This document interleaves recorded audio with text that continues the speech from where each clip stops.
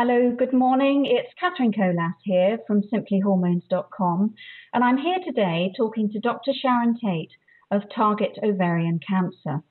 Target Ovarian Cancer is a charity dedicated to achieving a long and good life for every woman diagnosed with ovarian cancer in the United Kingdom, and working to improve diagnosis and treatment of this silent disease. They have a challenge. Ovarian cancer in the United Kingdom today is characterized by low survival. We have the lowest survival rates in Europe. Low awareness, which is lack of understanding. Chronic underfunding, that means they're not getting the investment. Fragmentation means it's a piecemeal approach to research and patient care, and there is no national platform as such just yet, so there's no research grant for them. To me, that looks quite grim. And it seems to me that whatever stats I look at for whatever degenerative disease, the over 50s seem to be prime candidates. And I feel that by helping to raise awareness of ovarian cancer and the challenges to overcome it, we can help reduce the incidence of this dreadful disease, particularly in the most vulnerable age group, which just happens to be mine. Good morning, Dr. Tate. Good morning. So let's get some answers for the listeners about ovarian cancer. How familiar do you think people are with the symptoms? Well, Catherine, awareness of ovarian cancer and in particular its symptoms is very low amongst women. And we know from a big piece of research that we did last year called the Target Ovarian Cancer Pathfinder Study that only about 4% of women are confident in naming a symptom of ovarian cancer. Right. That's very low, isn't it? It is. And this tends to be the case for women of all age groups. Women who are slightly younger, say in the age 16 to 34, are a little bit less confident in naming symptoms than women who are more mature, say age 55 or over. But overall, awareness across all the age groups is poor. It's poor, yes. Can you tell us about the most common symptoms, and are they the same across the board in the different age groups? Well, the symptoms most commonly experienced by women of all ages who are diagnosed with ovarian cancer include an increase in abdominal size or persistent bloating. So this is not the kind of bloating that tends to come and go and fluctuate like women experience, say, around their period or if they have food intolerances. It's not like that. They also experience persistent pelvic or abdominal pain, so in the tummy or below. And many of them experience difficulty eating or feeling full quickly. And those three tend to be the major symptoms. However, occasionally women do experience urinary symptoms. So this may mean that they need to pass water more urgently or perhaps more often than usual. Many women experience changes in bowel habit. So this may include ongoing diarrhea or constipation. And also extreme fatigue and back pain are symptoms that women do experience. It's important to bear in mind as well that that list that I've just reeled off is not a checklist per se. No. So women don't have to be able to go down it and say, yes, I've got that one, and that one. Yes. We know many. A lot, if I just interject there, because some of those symptoms you've mentioned cross over into menopausal symptoms as well. That's right, they do. And that is one of the challenges with ovarian cancer, that list of symptoms is common to many conditions that are not caused by cancer. What we advise women is that they should seek advice from their GP if, in particular, their symptoms are new for them, so they've never experienced this kind of symptom before. Also, if they experience them on most days, and also if the symptoms are getting worse over the days and weeks. So the symptoms, once they start, they won't tend to fluctuate. They will tend to progressively get worse and be there continuously. And there is a terribly low survival rate with this disease. Why is that, and how can we improve recovery? Well, ovarian cancer is an extremely challenging disease to diagnose and also treat, and many factors do contribute to keeping the survival rates low. However, a lack of awareness of symptoms both amongst women and also medical professionals is now recognised to be a really key issue. And we do know that women often experience misdiagnosis, and by the time they are actually diagnosed, their disease has spread well beyond the ovary, making it more challenging to treat and giving the most successful outcome. But on a more positive note, what we do know also is that among the women who are diagnosed when their disease is confined to the ovary, the survival rates are significantly improved. So that would be our goal, really, trying to diagnose women when their cancers are at a stage where it hasn't started to spread beyond the ovary. Yeah.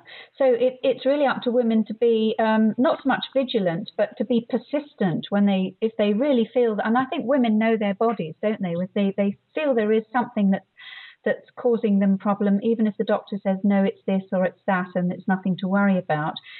If women can be more persistent themselves and say, look, I'm not happy, I really think it's something more serious, who can I see?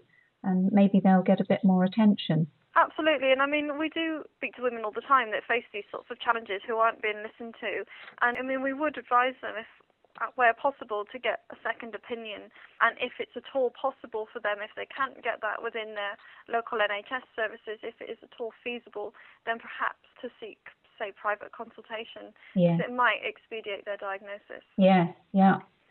And just moving on a bit, most of us are familiar with cervical smears. Can ovarian cancer be detected through smear tests like this? It's a very common misconception that the smear test can detect ovarian cancer. About 50% of women believe this to be the case. Yeah. However, it's not, and the smear test is actually designed just to detect abnormalities in the cells of the cervix. And importantly, the smear test is actually designed to try and detect abnormalities before they even become cancerous. So at a stage when they're easily treatable before they can progress on and become cancerous. At the moment, there is no national screening program available for ovarian cancer, as there is for breast and cervical cancer. So as we've just discussed, really the best thing women can do is to understand their own bodies and know what is normal for them. And obviously this changes as you go through life, and obviously what was normal for a woman prior to menopause isn't necessarily the same as after the menopause, but they will get used to what is their current state of normal, as we like to call it. And if anything deviates from that, then we really encourage them to report potential symptoms to their GP as soon as they can. Yes, it might be a nice idea sometime in the future when money is more available for women over 50, like they're invited in to have a mammography, that they could also be invited in for the cervical smears, the ovarian cancer tests, and whatever, and get them all over, because it's that age group, isn't it? Absolutely. I mean, at the moment in the UK, there are 2 clinical trials ongoing to assess the efficacy of the tests that we have for ovarian cancer, and to see if it is feasible to roll these tests out as part of a national screening program. Oh, right. Yeah. But we won't know those results for at least another 5 years. So no. In the meantime, vigilance and symptoms awareness is absolutely key. Yeah. And going back to diagnosis, we expect our GPs to know so much, don't we? And perhaps that's why there is misdiagnosis. Do they get trained in recognising symptoms for ovarian cancer? Well, as I mentioned earlier on, it's only in recent years that we've had any evidence to show that women with ovarian cancer do experience symptoms. And so, unfortunately, at the moment in the UK, what has happened is most GPs are unaware of the recent developments in research, and they wouldn't recognise the symptoms that I spoke of just now as being potentially caused by ovarian cancer. And so although as an organisation we are working very hard to update GP knowledge, we do encourage all women to know the symptoms, and if they are worried, in particular, to ask their GP to rule out ovarian cancer. Say those words, get them on their radar. And we also advise women to take along a copy of our symptoms leaflet, which they can obtain from us, to help them explain their concerns, really. Yes. If they've got it written down, it's so much more helpful, isn't it? Yeah, absolutely. Yes. And going into a scenario, what if a woman recognises these symptoms and goes to her GP, what's the next stage? What happens next? Well, in the first instance, the GP would order some tests. The 2 tests that are considered the gold standard for helping to diagnose ovarian cancer are a blood test called CA-125, and levels of CA-125 in the blood can be increased by ovarian cancer, and also a test called a transvaginal ultrasound, or TVU. This is an internal scan which is used basically to create a picture of the ovaries, and then this picture can then be examined basically for any abnormalities that may exist. If these tests are positive, then the woman would be referred to the hospital to see a gynecologist for further tests, because in themselves these tests are, I suppose, a steer, telling the GP what to do next. It wouldn't necessarily mean that they're both positive, therefore you absolutely have ovarian cancer, but it's a good steer. Yes. You have, there's some questionable cells there. Yeah. And would then that ultimately result in a hysterectomy? Unfortunately, yes, for most women, because as I mentioned just now, by the time they're diagnosed, the cancer has spread well beyond the ovary. And so what is required in most cases is very radical surgery, which includes removal of both ovaries, both fallopian tube, the uterus, and also often the cervix. Very extensive surgery. Yeah. So total hysterectomy. Yes, that's quite drastic, isn't it? But obviously it's to save a life. That's right. Yes. I'd just like to move on a bit and briefly touch on the subject of funding. How can ordinary women help to raise funds for your research?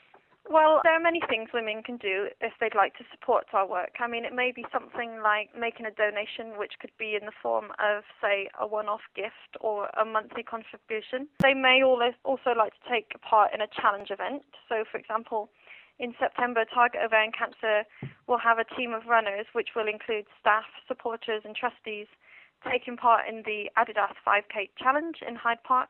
Yeah. Or they may like to run their own fundraising events. And if they would like more ideas on what they could potentially do or support or materials to help facilitate that, then they might like to visit our website or contact our fundraising team, who'd be more than happy to support them with their fundraising. Yes, because I noticed on your website you've got a super poster on there, haven't you, that people can print off and put in their place of work or their gym or wherever, can't they? That's right. We have a range of awareness materials, including that particular poster and the symptoms leaflet, which are available, as you say, to download from our website, or they can order them from us free of charge, and they'll get a nice glossy version of it.